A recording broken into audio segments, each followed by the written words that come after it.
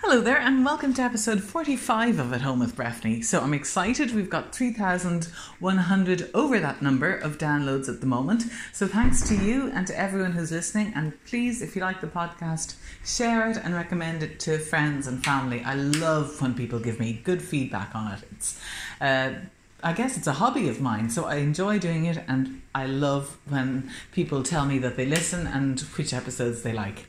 So this week we're going to talk about location. And obviously anyone who's ever bought a house or has ever watched a property programme or has ever dealt with an estate agent will know that probably the very number 1, 2 and 3 thing when it comes to choosing your house is the location. And I would completely agree with that. But I just want to get into a little bit this week what is generally meant by it and what might it mean for you to buy in the right location, because not every location is the right location for everyone. Some locations suit particular lifestyles. Some locations suit a single person's lifestyle. Some people's locations suit young families growing up. So let's just to take an overview of what is meant when agents say location.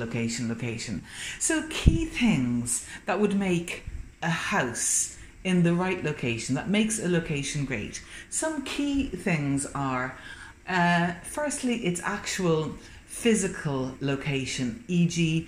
the landscape is beautiful. That's why houses, say, out in Sandycove, in Killiney, in Dalkey are valuable, because they have great sea views, and that is something we value. So the physical landscape itself can make a property valuable. Another thing that makes a location good is if there is already money in the location. For example, Ballsbridge in Dublin, Shrewsbury Road, Aylesbury Road, there is already money in this location. Big piles of houses exist that people have already spent millions on and are prepared to spend millions on.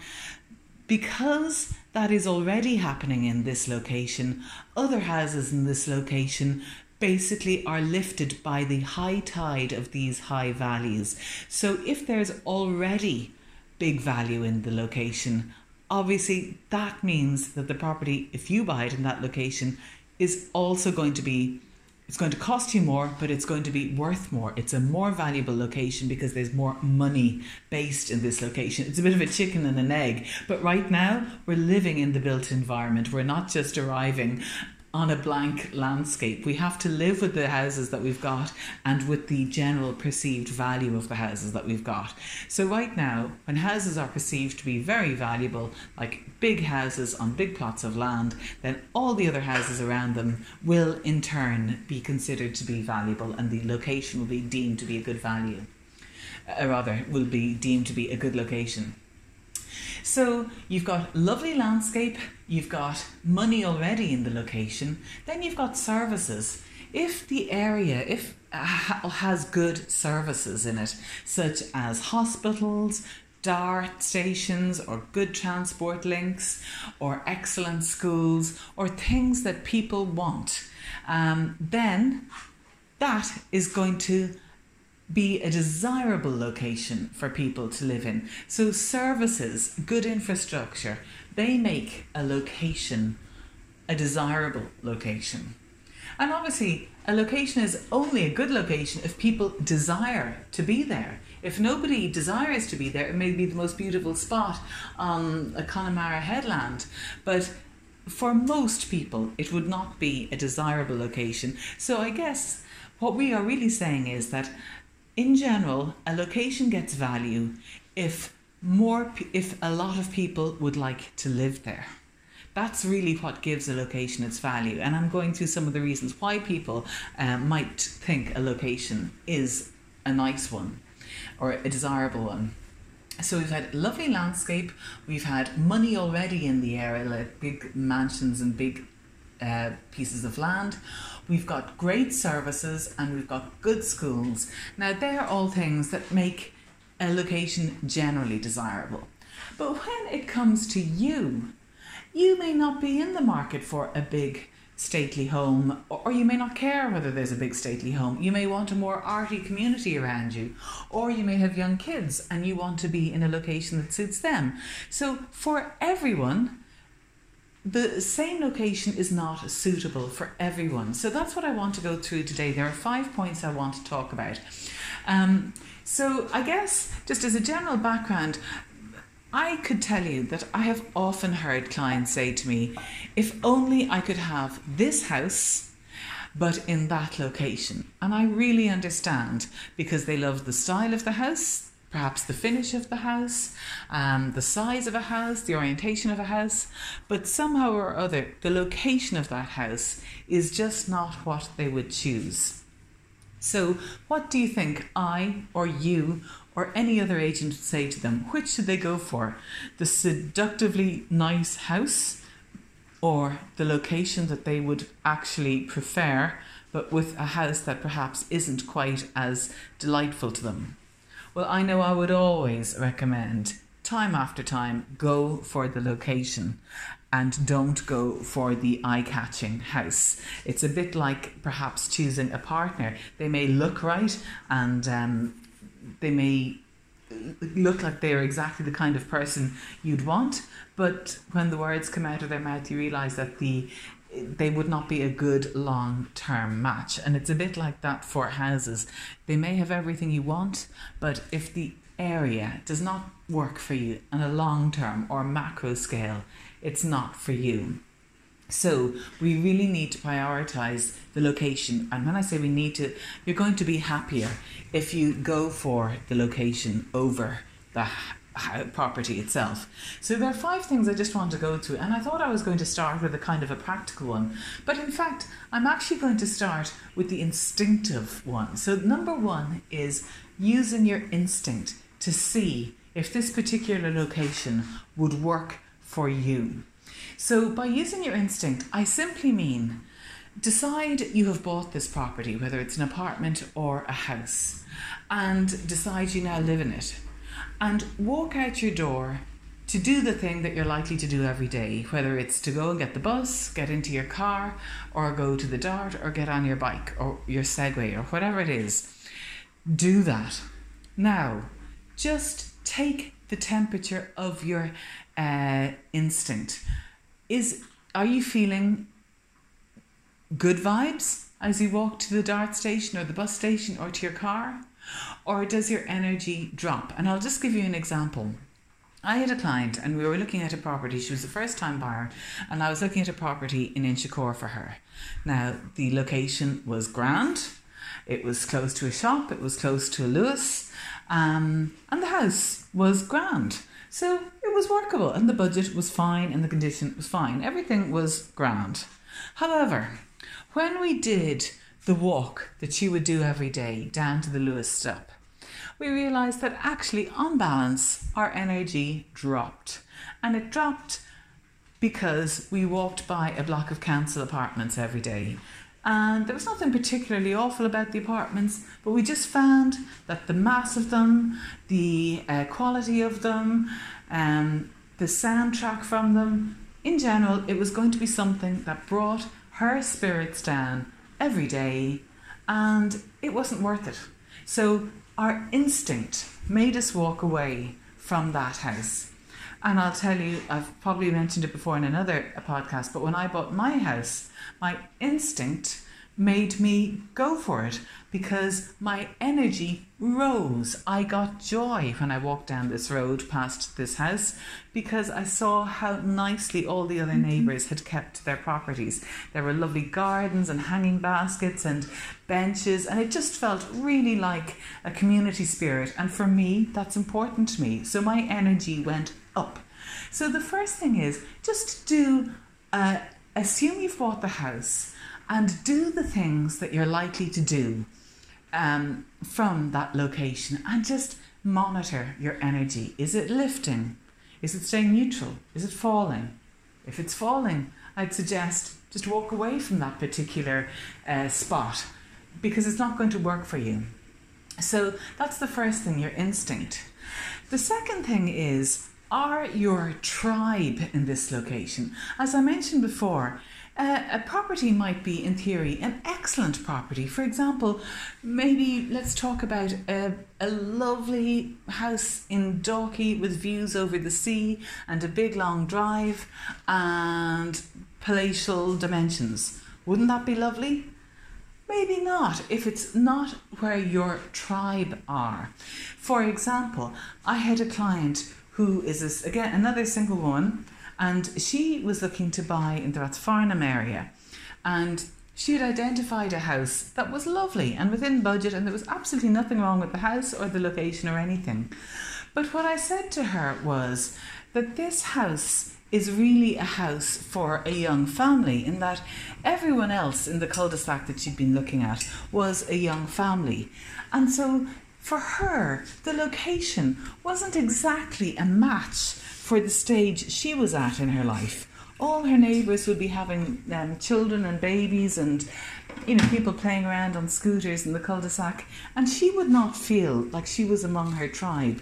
And when she thought about it, she agreed that actually, although in theory everything was right about the location, in practice her people did not live there. And that is worth really figuring out for yourself. Are you the right fit for this particular neighbourhood? And it's easy for you to tell because you can walk around it and you'll see, does it feel like there are people like you there? Or if you're arty, does it feel like there are little artisan-y places or little galleries or nicely done, artily done houses?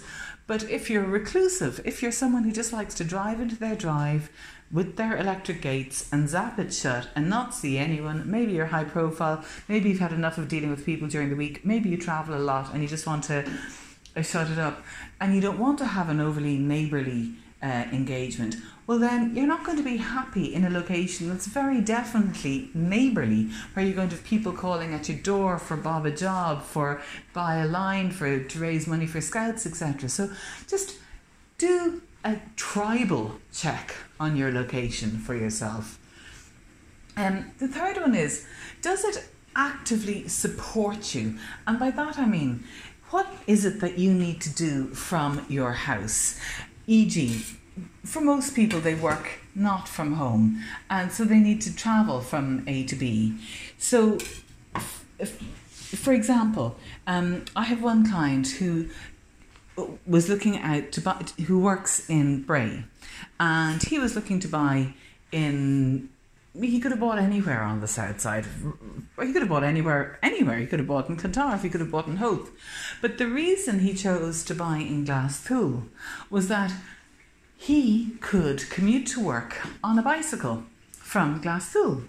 So that is an incentive for him. Not only does the location work for him, but it supports his lifestyle. He wants to cycle, it allows him to cycle, so the house gives him an extra benefit, not just the shelter of the house, but it also gives him a health benefit in that he's able to do a healthy thing every day.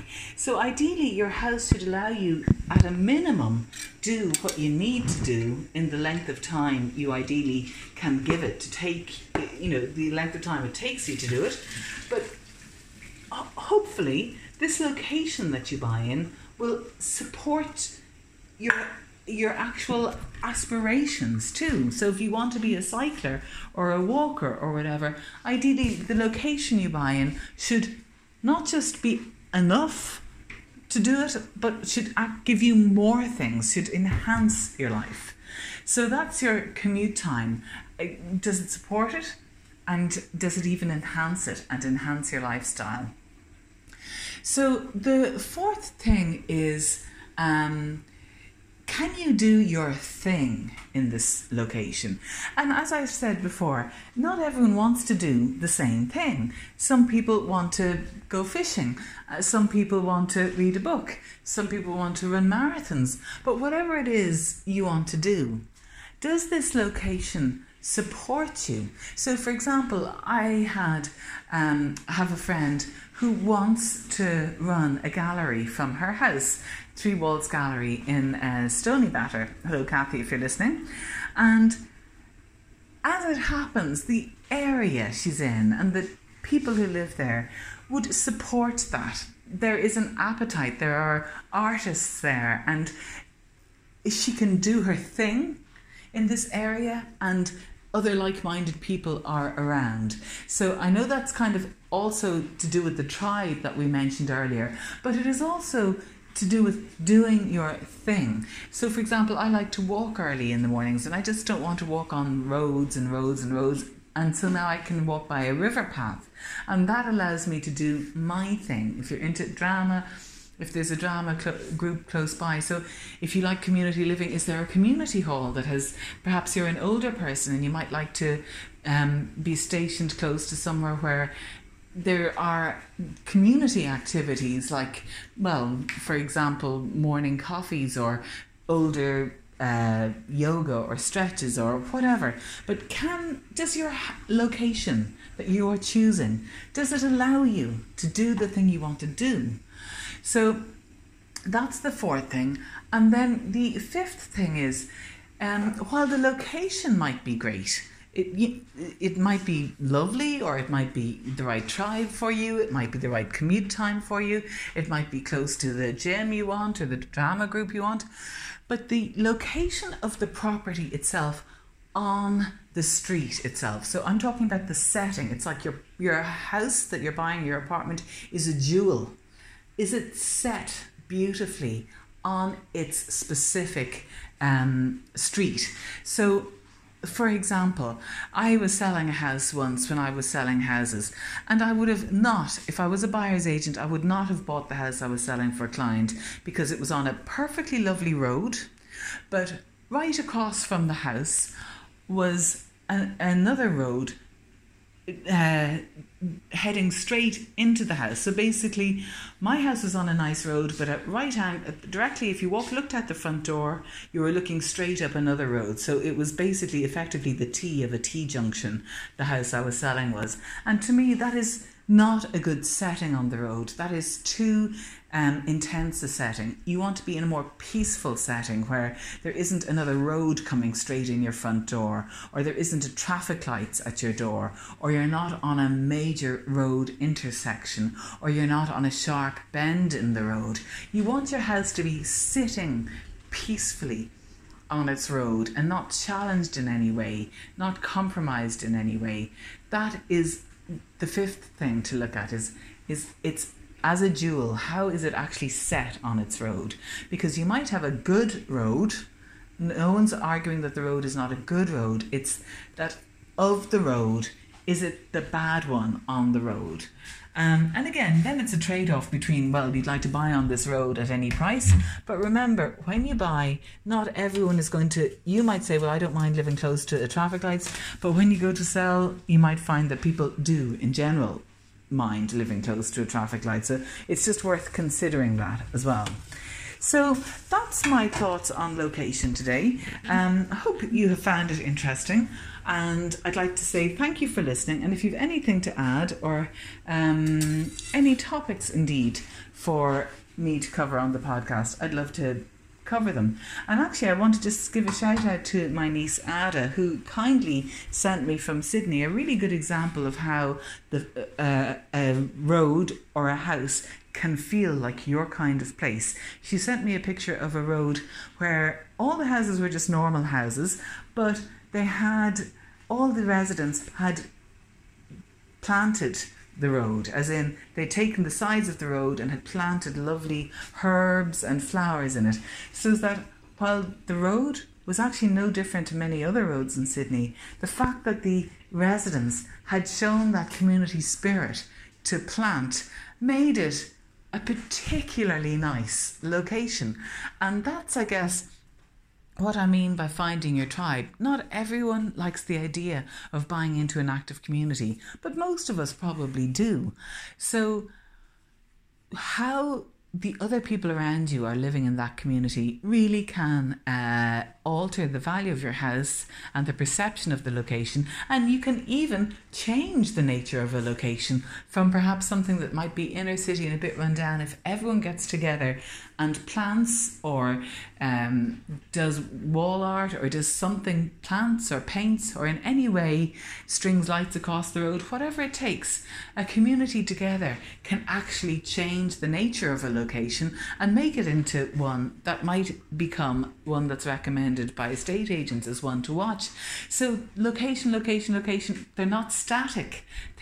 Times change, tastes change, communities change, things are always evolving. So it's worth always checking out locations that you might have ruled out, because you never know what's rumbling in the community there or how things are moving. So that's my tuppence worth for location this week. And again, thanks for listening. Have a good week.